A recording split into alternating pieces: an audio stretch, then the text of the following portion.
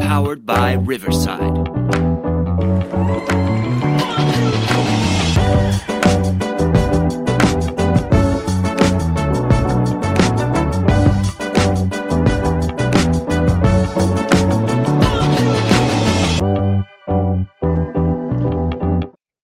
That's right, ladies and gentlemen. It is, looks like the music won't stop. I think that's playing for Manchester United after their victory over Liverpool this weekend. But let me tell you, we will get into that a little bit later. I can see beaming big smiles on our co-host's face. We're talking none other than, of course, Ruds. He is a very, very happy man after Liverpool posted a loss against Manchester United in Monday night's final game of the round. Of course, Arsenal had another victory this week, pumping Bournemouth 3-0 and going from strength to strength. There was a massive shock at Ellen Road in Leeds, absolutely tearing apart a hapless Chelsea. Of course, we had Brighton beating West Ham and the results of the weekend in a way. Someone actually taking points off Manchester City when they look like nobody will do it. There's also some solid wins for top four and maybe title hopefuls Spurs as they beat Wolves in a ever-efficient Conte-style win. There was, of course, a win as well for Crystal Palace, while Everton were held at home to newly promoted Nottingham Forest. Of course, the Mitra show continued on at Craven Cottage as he scored a late winner against Brentford. Leicester are looking at a little bit of a shaky turmoil kind of way with a loss to Southampton at home. And I guess we start, gents. Interesting set of results. We'll dive into details a little bit more, but what did you make of the results this weekend, Wade, across the board? Yeah, some really interesting results. Obviously, the Liverpool and United result stands out.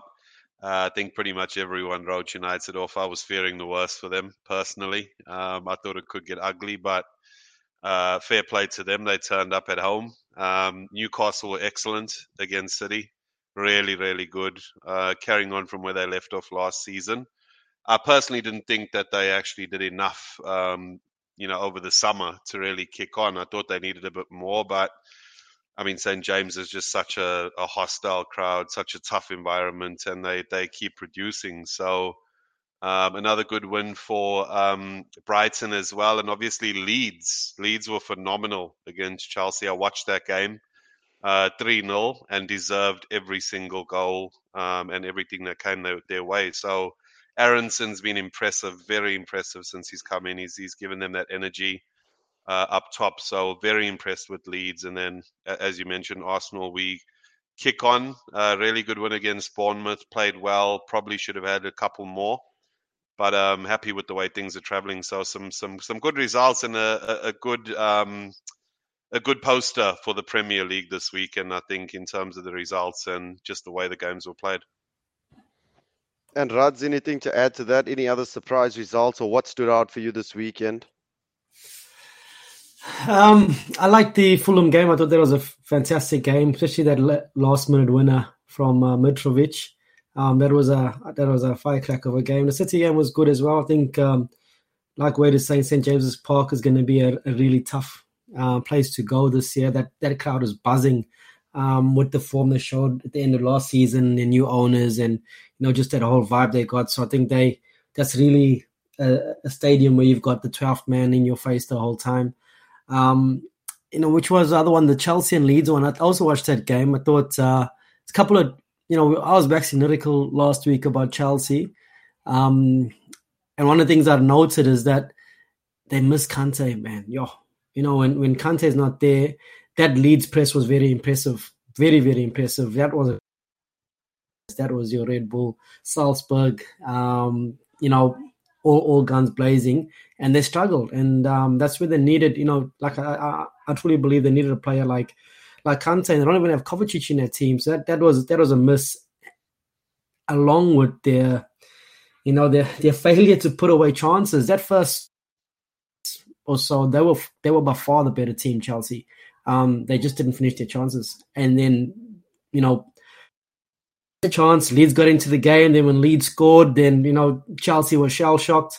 Thomas Tuchel's a pretty poor loser as well. I thought he starts complaining after the game as well, so I thought that was poor form after his run-in with Conte the week before.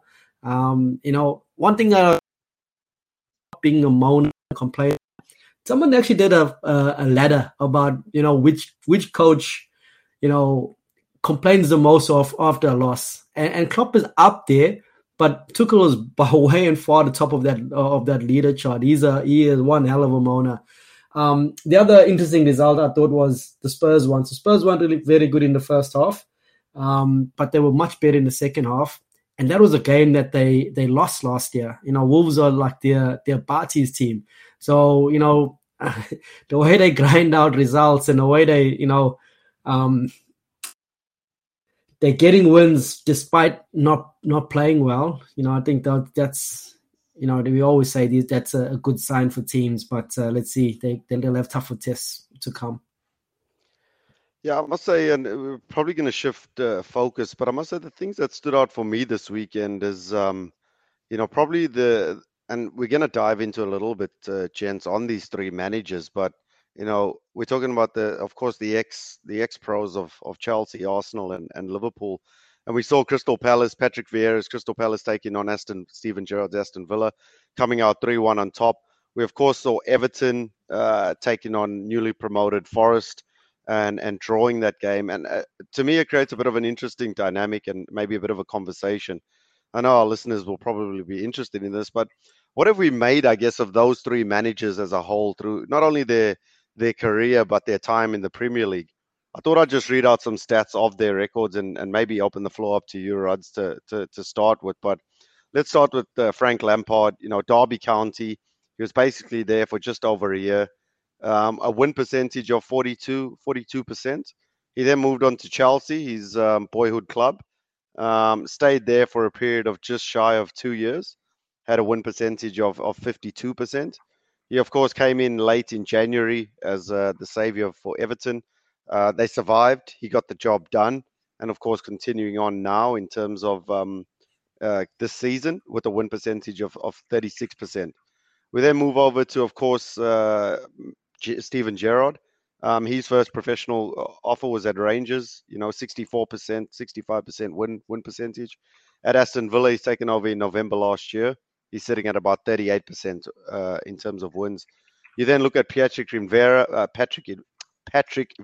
sorry, ladies and gentlemen. Started at New York City, had a 2-year stint there, win percentage of about 45%. Moved over to France at Nice, another 2 years at about 39%. And as, of course, at Crystal Palace, which was July 2021. So about a year in charge. And that's about 35% win percentage. So I guess what have you made of them as managers as a whole?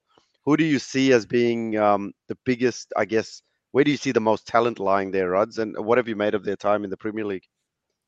I think it's unquestionable that Vieira is the one that's showing the most talent. We all sat here last year saying Crystal Palace didn't invest. It was an aging squad. He's only got youngsters in there.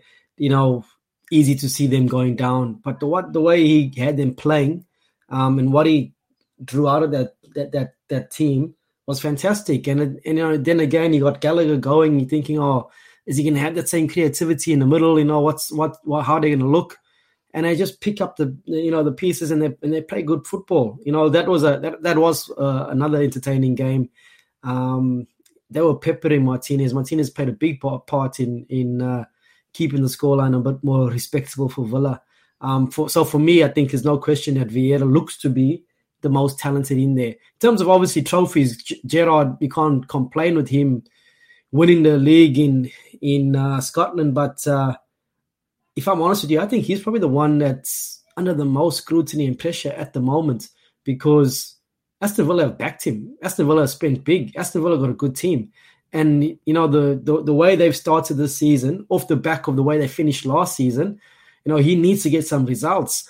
As much as we've been slow-sitting Frank Lampard, and he will be under pressure, and I think he still will get the sack, he hasn't really been backed in the market. They've sold their best players. I think there's an acceptance there that the Everton team is not very good. Whereas with the Aston Villa team, I think the view is that is a top 10 team. They've got quality players in there. They've spent big. Gerrard's got to he has to perform. So I think with Vieira, he's playing with house money. The expectation not very high. He can just play good football and continue on his upward trend. So I think it's everything is rosy on his side. Frank Lampard, I think they're going to be in a bottom half conversation this season. For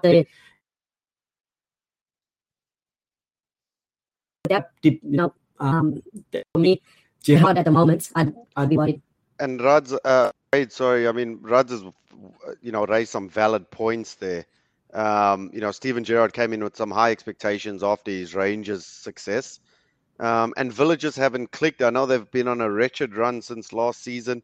They've lost something like, it could be, in the double figures in terms of number of losses since probably the back end of last season into this year. And they just kind of look like a side that's a little bit all over the place and struggling to find an identity. Are you in agreement with Rads, or do you see it a little bit differently in terms of, what Lampard's potentially done and where Gerrard's at? Yeah, no, definitely. I probably will agree with, I think most of the points that Rads raised there, actually. I think Vieira came in looking at that Palace team last year. Like, I think at the beginning of the year, we all said that he's probably the favorite to get the sack. So, the pressure was on him. He had a really good season with them. We always said as well, though, the second season is going to be the real test. So far, they've looked really good. So it looks like he's continuing to do the business. Didn't end well for him at Nice, of course.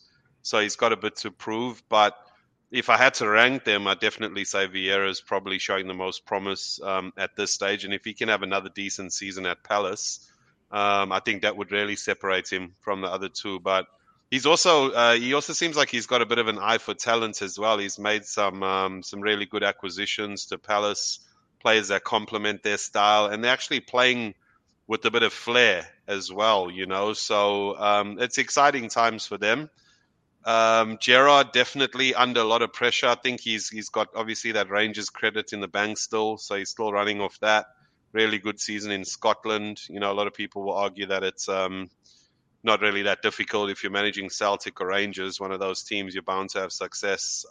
But very much under pressure. His record hasn't been good at Villa. So it's going to be interesting to see how long they persist with him. They seem to, be very committed to him. As Raj was saying as well, they've made a lot of big investments in the team. So I think Lampard, for me, probably is the one I'd put last, though. I know Raj mentioned they haven't really been backed, but I didn't see much of an improvement when he joined Everton last year. He managed to keep them up just when he came in. I don't know how much worse Benitez would have been if he had stayed. But yeah, if I had to rank them, I'd say Vieira, Gerrard, and Lampard. But I wouldn't be surprised if Gerrard and Lampard don't last the season, especially with the way they've started. So that's actually looking likely. But let's see how it plays out. But yeah, I agree with most of the points Rad's made there. So your money's on if things with current way it's going, Lampard is out the door first. I would say so. Yeah, I'd say so. Well, just to put it in perspective, gents, Aston Villa since the start of March this year have lost 9 of their 12 games. So that is relegation form. There's no two ways about it. And I think if you look at when he came in December, it was almost top 4 form they had there at one stage that they had a little bit of a new manager bound. So it's been the complete opposite.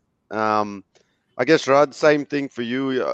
If you had to put your last 100 on it, who's first out the door based on what you're currently seeing? Yeah, look, just based on that form, like I said, and the expectations of the team, for me, it's Gerrard. I think I still think Lampard's going to get sacked, but I think they'll give him a bit more time because, they haven't backed him the way he. Big excuse there. Looks like, this big prospect of Anthony Gordon is out the door to Chelsea for £60 million. I think he has some credit in the bank because he kept them up and the team's not good. Whereas Gerrard, that nine losses out of 12, that's a big no-no. Out of curiosity, do you know who Villa have this week? As in who they playing?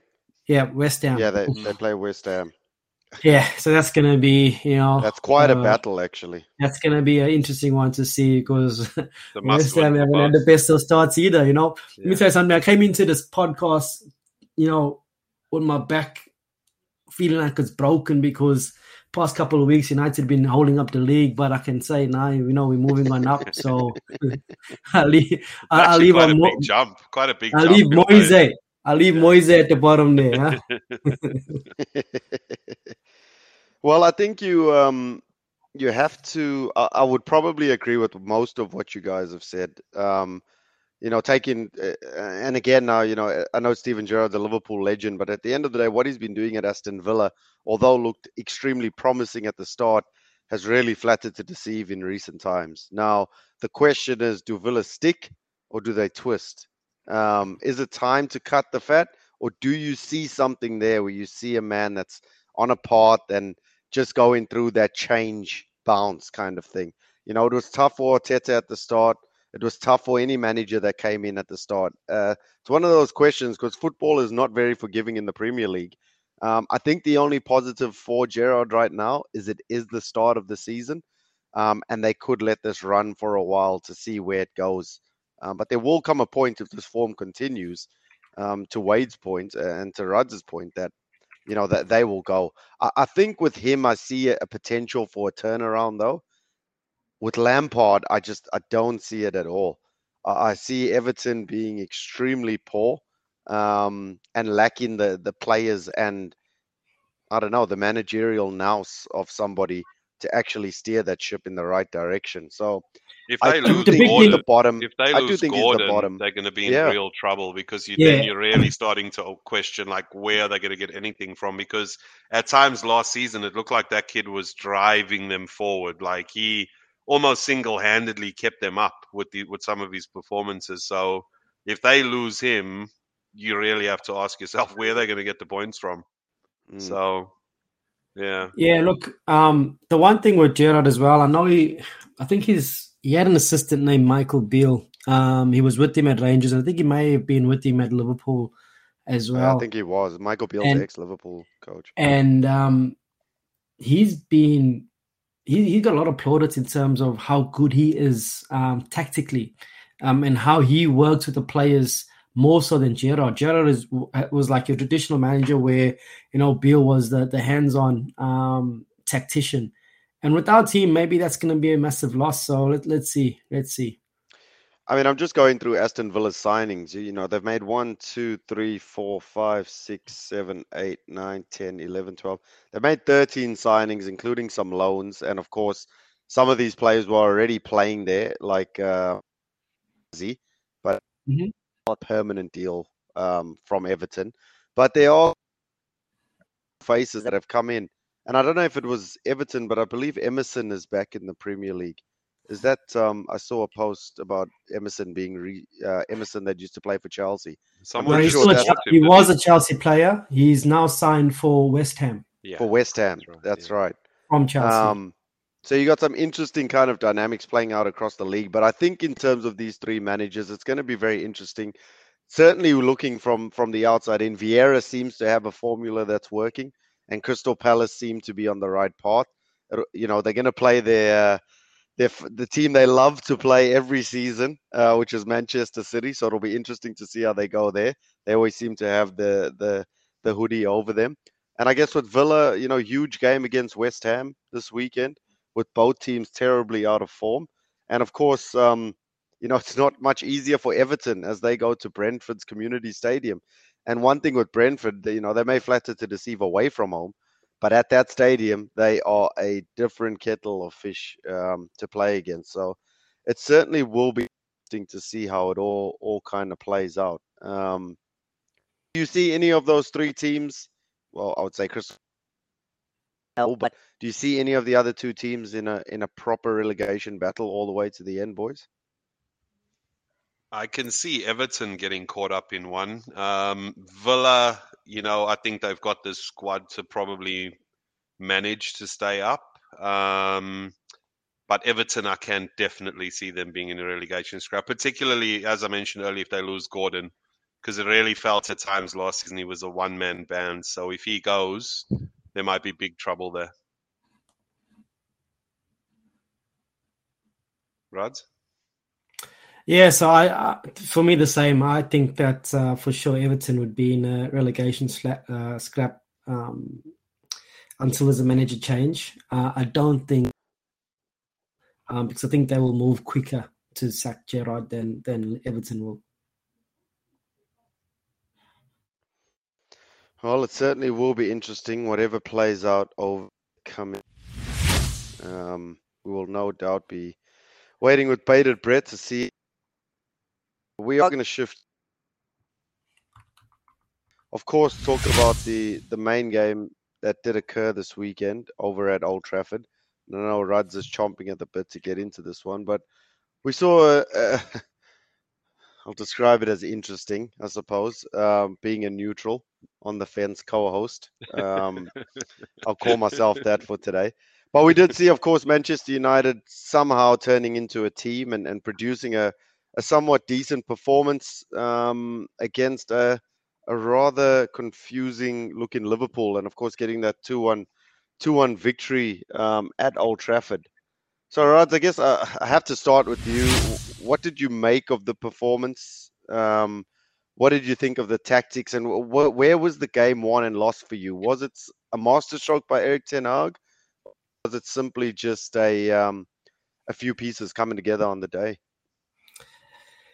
I think you got to give him credit because he did change his approach. I did see there were two different styles from United in that game. So I think the first 30 minutes, or say 25 minutes, was a lot to following that. So I think United were winning the ball quite high. The press was there the entire game, but there's a lot more possession and what he wanted to do on the ball.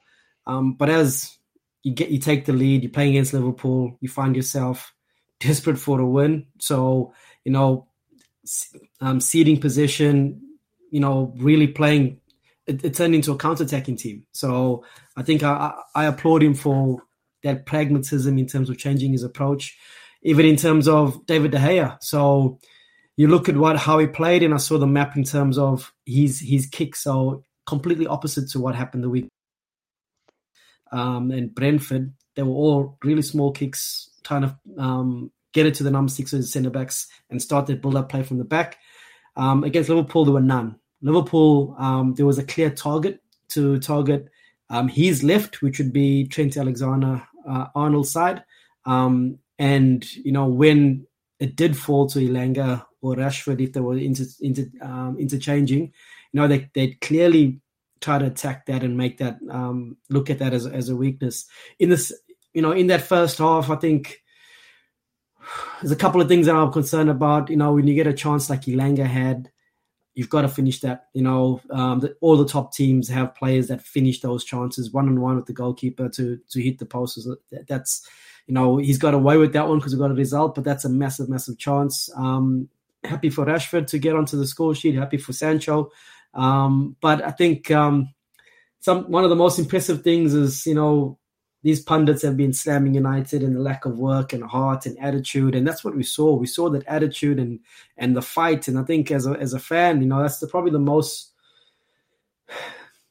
impressive thing you see, and something that you want to see from your players. Win, lose, or draw. If there's fight and hunger, and even if United didn't end up taking anything from that game, you could see there was a clear shift in attitude. There weren't moaners and complaining. You could see they're running and working their asses off. I think that's the most they've run in the last 3 or 4 years, and not only that, I think they're one of the only teams to outwork Liverpool, to have more sprints and run more kilometers than Liverpool. So, big ups to the coach.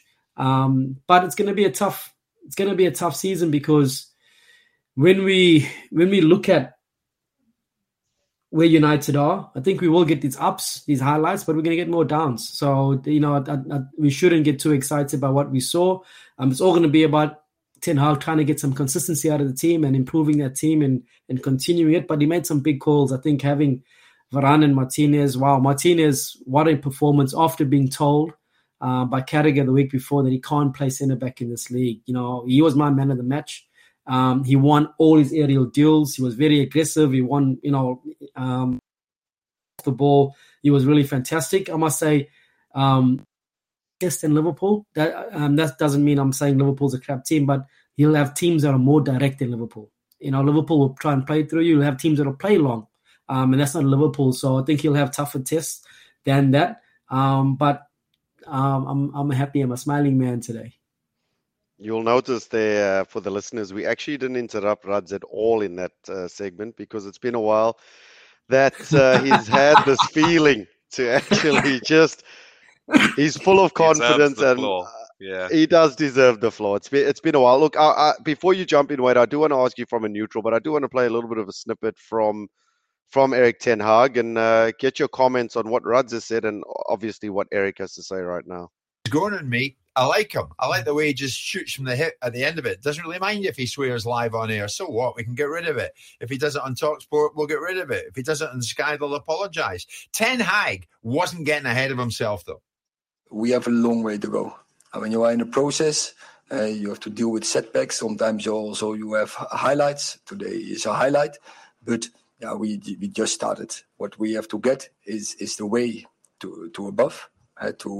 We have still a lot of room for improvement, and that is what we have to work for. But I hope the players now understand the base is always team, fighting spirit. So what do you make of those comments, Wade? And obviously on the back of what Rads said, did you see something, and I'm assuming you did watch the game, but did you see something tactically in the game that was slightly different? Do you agree with what Rads said? Do you think Klopp got it wrong? Where did you see the game won and lost? Yeah, no, I do agree with what Rads said. And in terms of Ten Hag's comments, I think those are all the right things to say. You can't get too ahead of yourself with the victory like this. It's a good start. What will be important now is what happens after this, right? Because I'm going to give United a lot of credit for the victory, but it's against Liverpool at home, right? Especially when you're under pressure like that, you shouldn't need any extra motivation for that game. So I'd imagine all the players were up for this one, and particularly with the way the season started. There's probably not another game this year that they're going to be as pumped up to really win, especially with the recent history and some of the pastings that they've taken from Liverpool over the last few seasons. So probably the easiest game to get up for. In saying that, you have to give Ten Hag a lot of credit. This is exactly right in terms of tactically. I think Liverpool are known to put pressure on you, press up high if you're trying to play out from the back, force you into mistakes, and then capitalize from there. And the way Brighton pressed United, as well as who was the game they played just before? Brentford, right? They exposed that part of the game. So I think he had to switch it up. And kudos to him for doing that. We can praise the tactics, but on the other hand, you also have to say, did he have another choice? He had to sort of go that game plan. It could have got really ugly if he stuck to sort of system that he did previously, playing out from the back. So good on him for making but United came up with so much energy. Really, Liverpool as well. Numbers. And the most impressive thing for me is probably how they kept their shape defensively. There wasn't a lot of space for Liverpool to operate in. I thought they were really good at that. They really sat in nicely. They made it tough to break down, to be broken down rather. And that was really impressive for me because I was watching and I was thinking to myself, how are Liverpool going to get through here? And that's often ask. You can point to the midfield. I thought Liverpool's midfield were poor. Milner, Henderson, they really offered nothing and they allowed United to dominate that area of the field. McTominay probably had the best game I've seen play. United shirts. I mean, he was involved in everything, breaking up play. So they were really good in that regard. But it was a very impressive performance from United. What I want to see now is they have St. Mary's next week. Do they come out with the same energy? Are they that aggressive? Do they continue to show this? Because again, it's easy to get up for United at home. What happens next is going to be, I think we can sort of judging it from there. So, but kudos to them. Good win. They deserved it. And, hopefully it doesn't continue.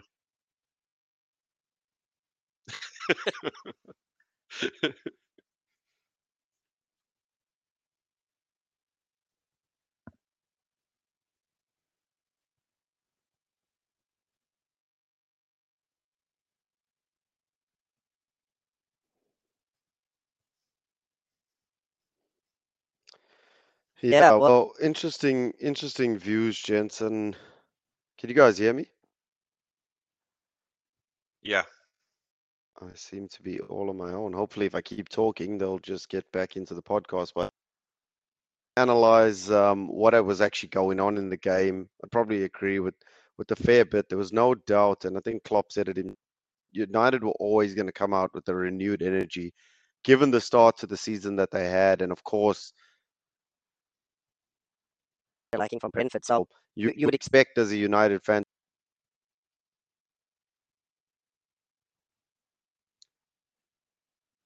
I can't hear you, Rods. Can you hear me? I think it's very convenient that we lose Liverpool problems. So, I think, I don't know what you think, Wade, but I think they got problems in the middle. I think they really need to bring in one or two bodies. I think, I think the guys they got there, Milner and Henderson are aging. Thiago and Fabinho spend a lot of time on the sidelines. Keita looks like he wants out. I think they need a body in there. I'd also be a little bit concerned. I don't think it's a massive concern, but a little bit concerned about Van Dijk in his form. I think he's not been good over the last 3 games. And maybe that's just about fitness and sharpness, and it gets better as it goes on. But, he was culpable a little bit in some of the attacking play.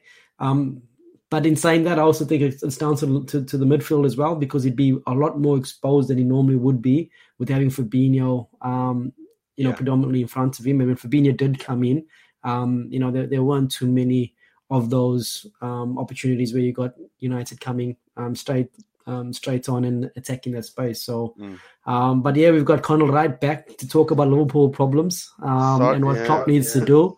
I heard something about him saying Klopp out. I don't know if you want to expand on that, Connell.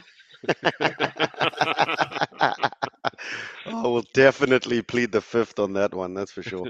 No, I think what I did, it's very hard to see the game tactically when you're watching with emotion during the game. What I did afterwards was kind of try and understand what happened tactically, because there were things in that game that forced a lot of errors from Liverpool. And it's probably something that happened. I saw it already in the Fulham game. A lot of errors, a lot of misplaced passing, a lot of the basic things that I'll take you back. When Klopp first came in, we had an error-strewn team. So what I mean by that is we had players like Martin Skirtle and a few others in that team where when they got the ball in these positions that Klopp wanted, there was a lot of mistakes that led to goals or turnover in possession.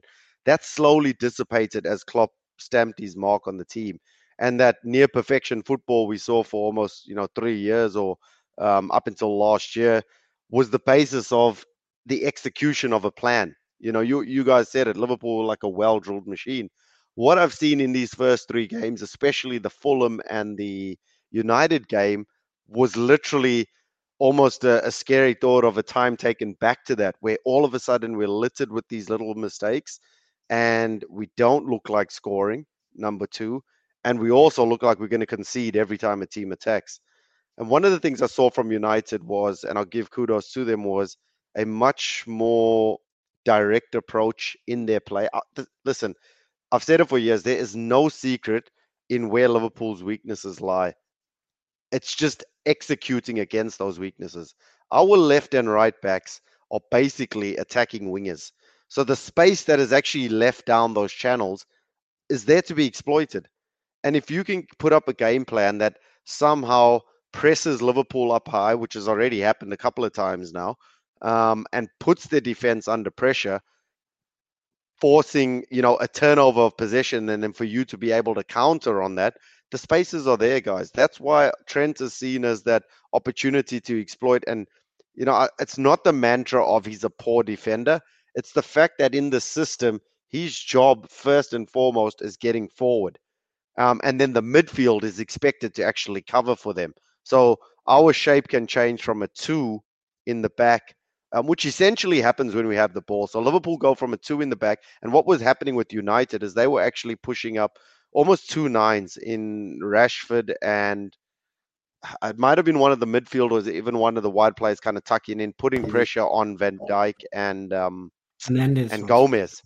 Right. Now, when you think about the positions of Robertson and Trent, they are quite far up. They're almost at the halfway. If you can anticipate that Gomez and Van Dijk are kind of just on the edge of the 18 area. Now, that's quite high up for your fullbacks to be, right?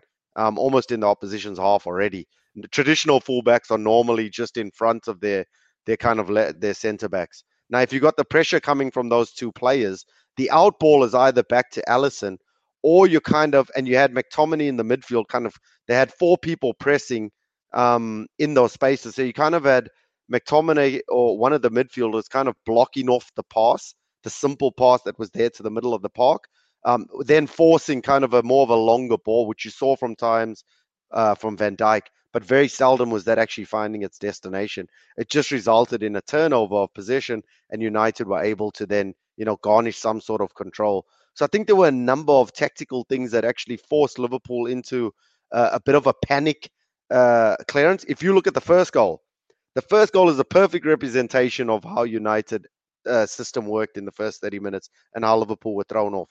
Liverpool actually had the ball. There was a bit of an interchange. The exact scenario played out. Gomez had the ball. He played it to Robbo. Robbo then played this ball into, I believe it was Bobby that dropped into the space. Bobby played the ball back and then tried to move out of the space. Robbo then under pressure from, I think it was Elanga or whoever it was on the left-hand side. His body position was completely wrong. He then tried to play a ball over the top to Salah, which Scott McTominay cut out. McTominay's first instinct wasn't play the ball short, move. The space opened up immediately, I think, for Rashford or whoever it was that was central. Played in, and someone had to make a last-ditch slide into that play. And then from there, the resultant goal came. But it epitomized the clear tactic that Erik ten Hag had actually placed on his players and how they were countering that Liverpool kind of high exposure of their wingers. That actually resulted in Liverpool changing the way that they played. And you actually found that Robbo eventually became part of almost a back three. And I talk about back three when we have the ball in possession. And we actually then implemented a double pivot in the middle of the field instead of one, because they were cutting out the single ball that was supposed to go to Henderson, which opens up the space. So it was like all these dynamics playing out, and then you bring into play the fact that we were unable to even make simple passes, and I can see clearly why we lost the game. Having said that, if we were even half as good or 75% to the portion of the levels we've set before, United were there for the taking simply based on their confidence. So what I mean by that is we actually didn't put enough pressure in that final third or create enough in behind the lines. I cannot remember a single time we actually got in behind and were one-on-one with De Gea. And we're talking about only last season winning 9-0 over 2 aggregate games, and yet we barely created anything. The two best chances were nearly own goals. So the one where Bruno came in, and I think there was a save of Martinez where it forced.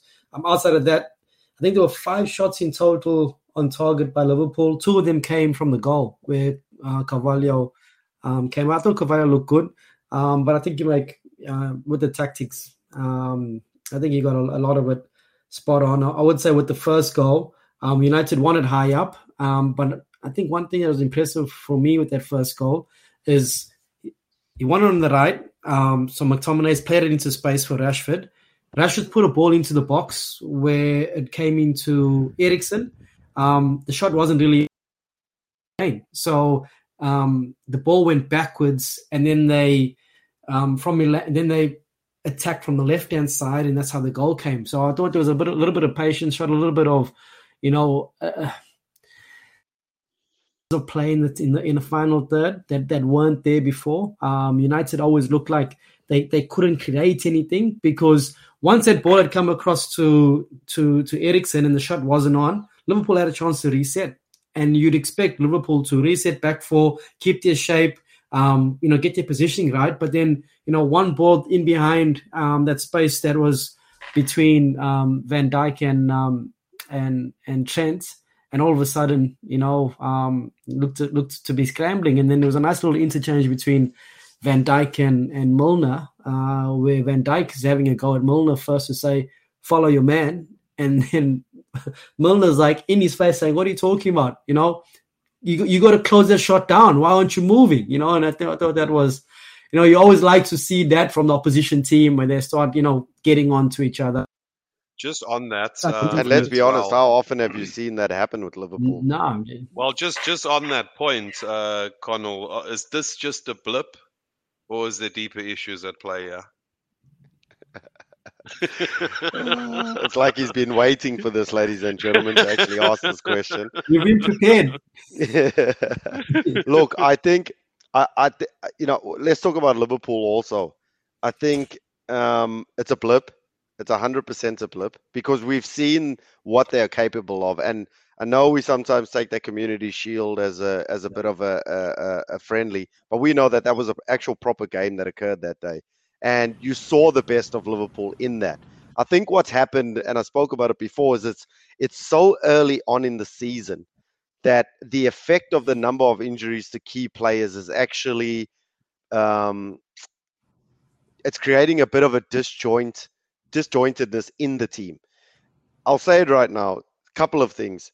When you have, and I said it to you guys before, but when you have the backups or whatever you want to call them of Keita, even Ox, I know Ox doesn't play a lot, but he's always on the bench. And when he has produced last season, he came on and, you know, scored the odd goal in the 8 games he's played, right? But I think it's the mere presence of those players on the bench that also creates this intangible kind of environment for the younger players. Now, instead of going Carvalho, go on, and now you've got to produce that, you know, moment of magic. It's the only option that Klopp turns to. So the pressure to that player is already there. Whereas if you have your seasoned veterans on the bench, that player is kind of thinking, am I going to get on? I'm not quite sure if I'm going to get on. If I get on, I'll prove myself. Whereas now he's kind of on the bench and he's going, this guy's going to turn to me any second and kind of ask me to produce the goods. I guess what I'm trying to say is that when you take away the backup players of Keita, Jota, who I think is a massive loss right now for us up top, then you, of course, have Nunes, a new player that's come in that, you know, is also an option for us. And you take away those senior core players, it's had a massive ripple-on effect. It's not an excuse, but it has a massive ripple-on effect, which is why I think it's a blip. And I think when these players start coming back at some point, we will see a different team. You're talking about Gomez, who I know you were talking, Rads, but he's barely played over a period of time sustainably within this team. So, and funnily enough, he was actually one of the better performers on the day in that Liverpool team. So not taking away from him. But if you are, I would test any Liverpool player. But when I saw James Milner and Jordan Henderson as the starting midfielders in our team, there was a part of me that went, like it was a moment. And it was like I was saying to a Liverpool supporter today, it's not that I think either player shouldn't be in that team. I think one can play, but not the other. Not those two at the same time. And I don't care what poor form Fabinho was in, but in a massive game like that, and he has been in relatively poor form in the first couple of games, Fabinho will step up to the mark. Like you said, it's much easier to get yourself hyped up, Wade, for a game against Manchester United than it is to get for Fulham and Crystal Palace. So I think Klopp missed a beat there by not starting Fabinho in the middle of the park. So basically, with the number of injuries you had, your point of view is that you don't think Liverpool's team is good enough to beat this Man United team that got smashed by Brentford and Brighton? I don't think we were good enough on the day. No, I don't. I think United deserve their victory based on the way in which But knowing where United's come from, Connor, what I'm saying is that lineup, even with that bench, given should that have been good enough. Should have been good enough. And given that, you know, Liverpool have in the past been able to play these youngsters in, and it's just been seamless. Because it's such a system-based team, that when Elliott comes in for, or whatever rotation was, there hasn't seemed to be anything of a beat missing. This is the first time where you can say... I'll challenge that and say that there hasn't really been a time in... You got to look at it from this perspective too. We're talking about a front three, and I know that front three was slowly dissipated last season. But you're talking about a front three that have been consistently there for a number of years. And two of those players are very similar in their style of play, very direct in their approach. When I look at someone like Sadio Mane, and I said to you guys, he'll be a loss. Sadio Mane's style of play is so different to Luis Diaz. Luis Diaz is a brilliant player. But if you watch Luis Diaz, every time he gets the ball wide, his first instinct is to cut in. And I don't mean cuts in from the byline. He's cutting in before he's even got to the 18. That's where he cuts in. You look at Sadio Mane, there's two key things about Mane. When he got the ball, he always stayed wide and he kept going and tried to beat his man on the outside and get to the byline. All right, that changes the dynamic of a team. And you also look at his runs he makes, completely different. Again, Diaz will tend to stay wide. When he gets the ball at his feet, he'll cut in. Mane will make the run from outside to inside to allow those balls straight over the top. Again, subtle things that I think Diaz is either going to have to adapt to bring that part of his game, but I think that has a ripple-on effect all the way through. It's not an excuse. It's just this team has been used to playing in a certain way. You're now introducing new players to that system. So that will indicate that it's more than just a blip. Then you're talking about some. There's a it's a blip. Systemic issues. Issues I'm hearing. It's a blip because I believe there are things still being worked on within the team to get the new players up to speed. And of course, now you're having to manage the injuries that are there. So it's a two-pronged. I think, put it this way, I think if we have our strongest or close to our strongest lineup and our what you call bench players, such as your Keitas and these players coming on, and you are trying to implement a new system, I think we get there quicker. The new system with a number of injuries, and then you're having to bring in youth and new players all at the same time. I think that adaptation is slower. That's the point I'm making. Yes or no question. Does Liverpool still win the league this year? It's far too early to make a call on something like that. But with each passing week, if we don't get some sort of level of consistency going very shortly, we mathematically you got to get post 90 points.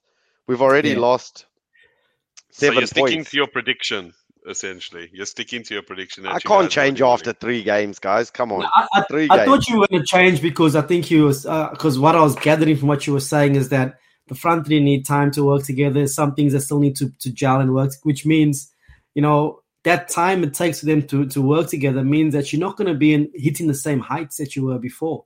It may take longer to get to those heights, but then what damage has been done on the season? The only way for me, for Liverpool to genuinely challenge the season is if Man City start having blips. And they can very much have those blips. You mean Man City and Arsenal start having blips?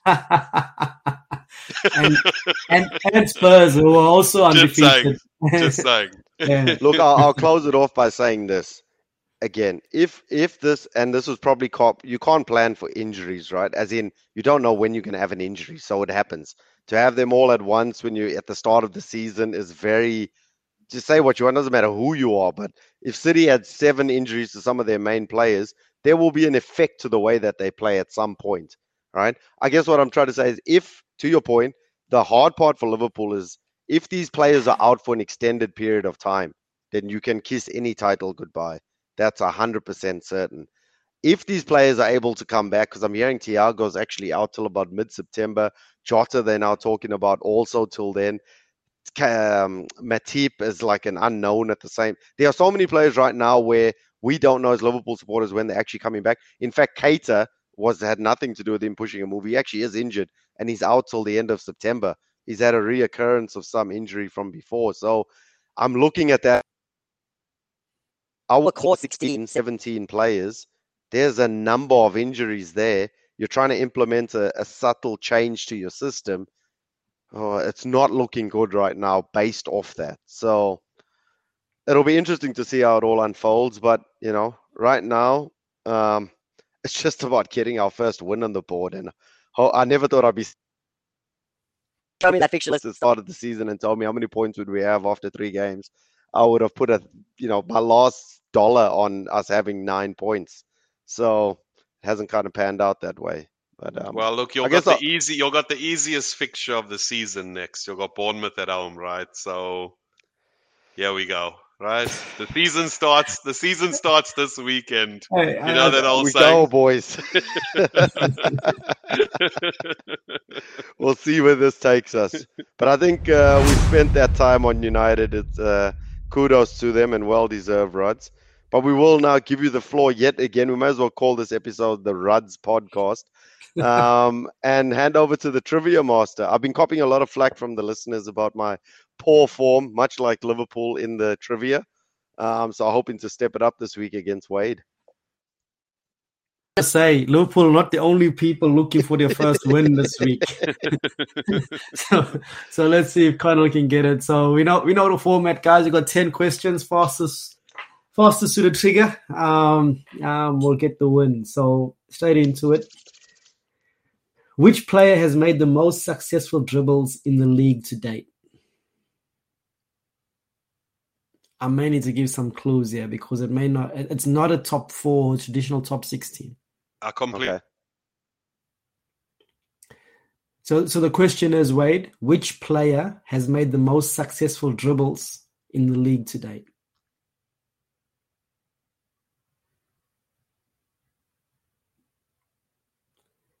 Not from a top 6 team.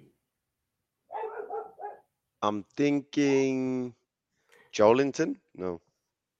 It's from a team we spent time talking about today, and we have lost weight. So Yes, so I might get in here early. you might get in. Yeah, let's see. So you'll get he has Wade straight back. So he's not from a top 6 team. Zaha. Very close. What was the question? Which player has made the most successful dribbles? It is Eze. Yes. Come on, Wade. You got to keep up, bro. Yeah, You're too slow. fair enough. You know, a good tradesman never blames his tools, so I'll give you that one. That's right. Yeah. Which player has made the most off-the-ball runs in the league? That's a very interesting stat. Martinelli. No. Zaha. No. It is an attacking player, and it is a player from the traditional top 4. What was the most off the ball runs in the league? Yeah, Jesus. Not an Arsenal player. Haaland. It's not a City player. Salah. Diaz. It is not a Liverpool player. Sterling. Mount. It is a Chelsea player, and you're both are wrong on that. Havertz. It is Havertz. He's made the most off the ball runs. He's also made the most runs into the box in the league. Okay. Yeah, pity hasn't I must been able say, to put any of them shout away, out, though, huh? shout out to Havertz for that terrible haircut he has. He needs to grow his hair again. Salah became the all-time top scorer in the Liverpool vs United fixture for Liverpool with his 10th goal in the fixture. Who is second on the list with 9? Steven Liverpool Gerrard. player. It is Steven Gerrard. 3 from 3 for Connolly. He is off to a flyer.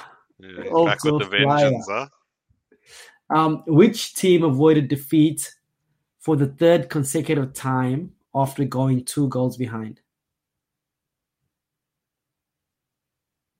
Man City. Man City. Wade, you there? I am. Yeah, I'm here. I think I'm having internet problems. Which team did not have a single shot or touch in the opposition box in the first half of their home game? Wade is on the board. Because he was too busy being happy about how Arsenal are destroying Bournemouth at the time. He must have been like, yeah, these guys haven't even had a touch in our box right now. Hey, I heard Bournemouth Liverpool were looking like Spurs. I heard Arsenal fans started singing Ole's after it was 1-0 down. Like after 10 minutes, they were singing what? Doing the you do the Ole's. Yeah. When you pass the ball, I'm like, well, that's the ultimate disrespect. 10 minutes in. 10 minutes in, 1-0 up. Which player has been sent off 6 times since the 17-18 season, which is the most across the big 5 leagues?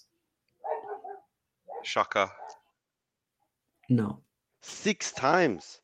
6 times. So he's been sent off more times than Shaka.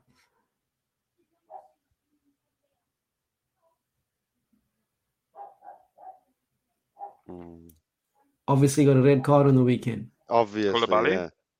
Koulibaly. Yes. No, I wouldn't have even thought of him because I'm thinking only Premier League. Yeah, right? same. Yeah, so, I thought so, of him so the clue initially. in there 'cause I was thinking across of the 5 red. European leagues. So Right. I think he's got a penchant Oh, there. so this guy's for a red. red card Wow. waiting to happen. Yeah. Yeah, so that's a thing I never really considered. So he is rash with his challenges, and there were it was a deserved red card with those 2 yellows. So are we to see more of that to come? Interesting. All right, here's an interesting one. Which player has been on the winning team in terms of percentages, win percentage, more than any other player in the league? Van Dijk. Not Van Dijk. Jesus. Not Jesus. Close. Saka. Not Saka. What's the question? Has been on? The winning team in terms of percentages, more than any other player in the league. De Bruyne? Not De Bruyne, no. Salah. Not Salah. Are we in the right direction? Yeah. Not with Liverpool. The Liverpool one is out. Haaland. It's not a City player either. Oh, right. Well, not a current City Oh, player. it must be Odegaard. Not Odegaard. It is the Arsenal player. Martinelli. Not Martinelli. Smith Rowe. Not Smith Rowe. Damn, I can't believe Way's not getting the Arsenal question yet. What? Saliba? Saliba. That is not Saliba. No. Gabriel. Not Gabriel. Shaka? Who cares? I said No. Saka Not already. Shaka. Party? Not Partey. We're going to go through Zinchenko. the... Oh, It it's is Ramsdale. Zinchenko. He is Oh. Zinchenko. Yes, Oh, get him, of course, son. the Man City link. City, Bloody and hell. then obviously Arsenal now. Yeah, yeah. Wow, he's brought it back. It's 4-5. 3-4. Wow. Is it? Good So grief. 3 to Wade, 4 to Connell. 3 questions to go. Which player has already equaled his goal tally from his previous Premier League campaign? Odegaard. Not Odegaard. Tony. Not Tony. Mitrovic. It is Mitrovic. Previous Wade has to get the Premier next League. two to stop Connell from winning. Come on, Which Taylor. Which player has the highest conversion rate from free kicks, with his current rate being Ward-Prowse. 80%? Oh, Trippier. It is Trippier. Oh, I was going to Connell say takes Trippier this next. week. There's one more question that I'll throw it out just to see if he can well and truly dominate this week. Who ended a run of 997 minutes without a goal in all competitions this weekend? 997 minutes Almiron. without a goal. Not Almiron.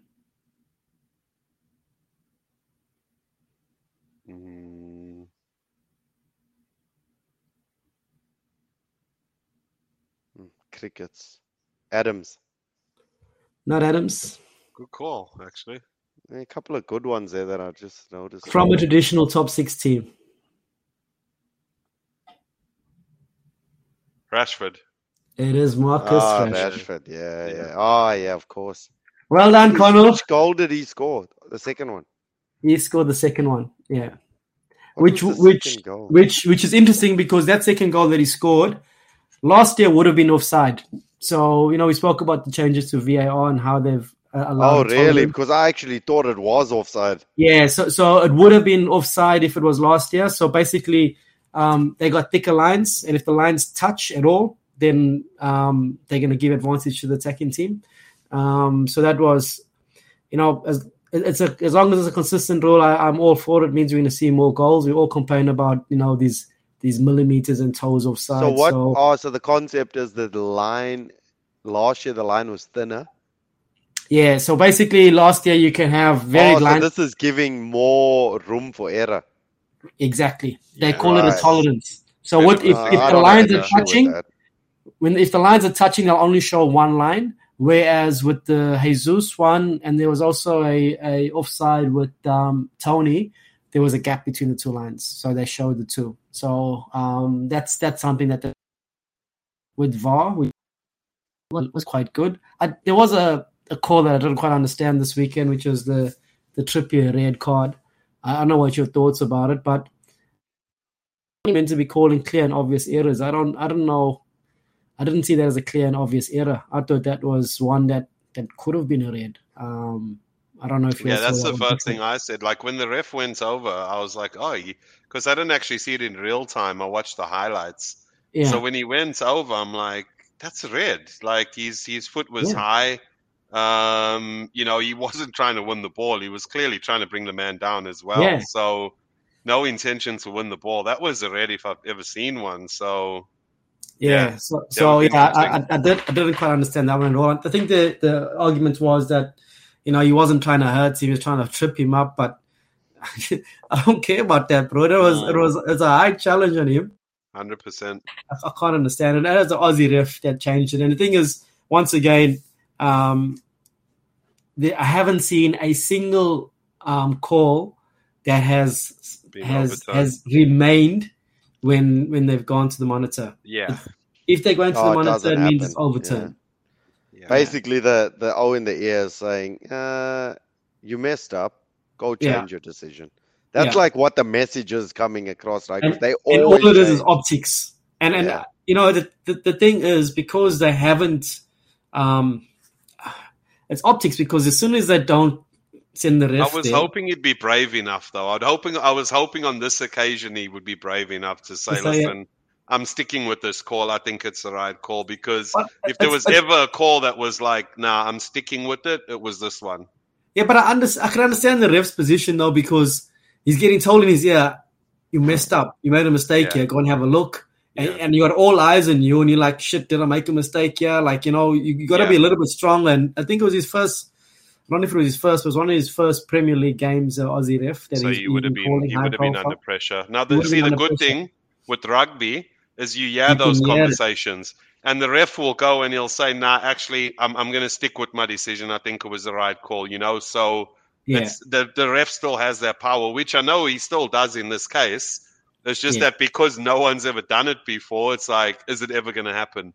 Probably not. And if it's not going to happen, then stop with the farce. Don't send them to the monitor. Yeah. Just make them change the decision to say, my VAR has checked it. You're changing it. Yeah, 100%. 100%. Yeah. It seems like a complete waste of time going over to the system if it's just absolutely. It's always going to be the same results anyway. Yeah. So Well done, Connell. I done a VAR check, and you are the winner this week. Yeah. So congratulations. Unlike Liverpool, he's got his first win of the season. I'll just go on record and say I would trade another loss here if Liverpool just bloody beat United. But I guess that brings us to the end of another episode of What the Football Podcast, ladies and gentlemen. I'm your host, Conway T, and it's been an absolute pleasure. Don't forget to catch us on all the socials at Facebook, Twitter, and, of course, Instagram at What the Football Pod. You can, of course, catch all our episodes as our listeners start growing on Apple Podcasts and on Podbean. It's been another fantastic episode. We hope you've enjoyed it, and we'll see you all again next week as we bring you another episode.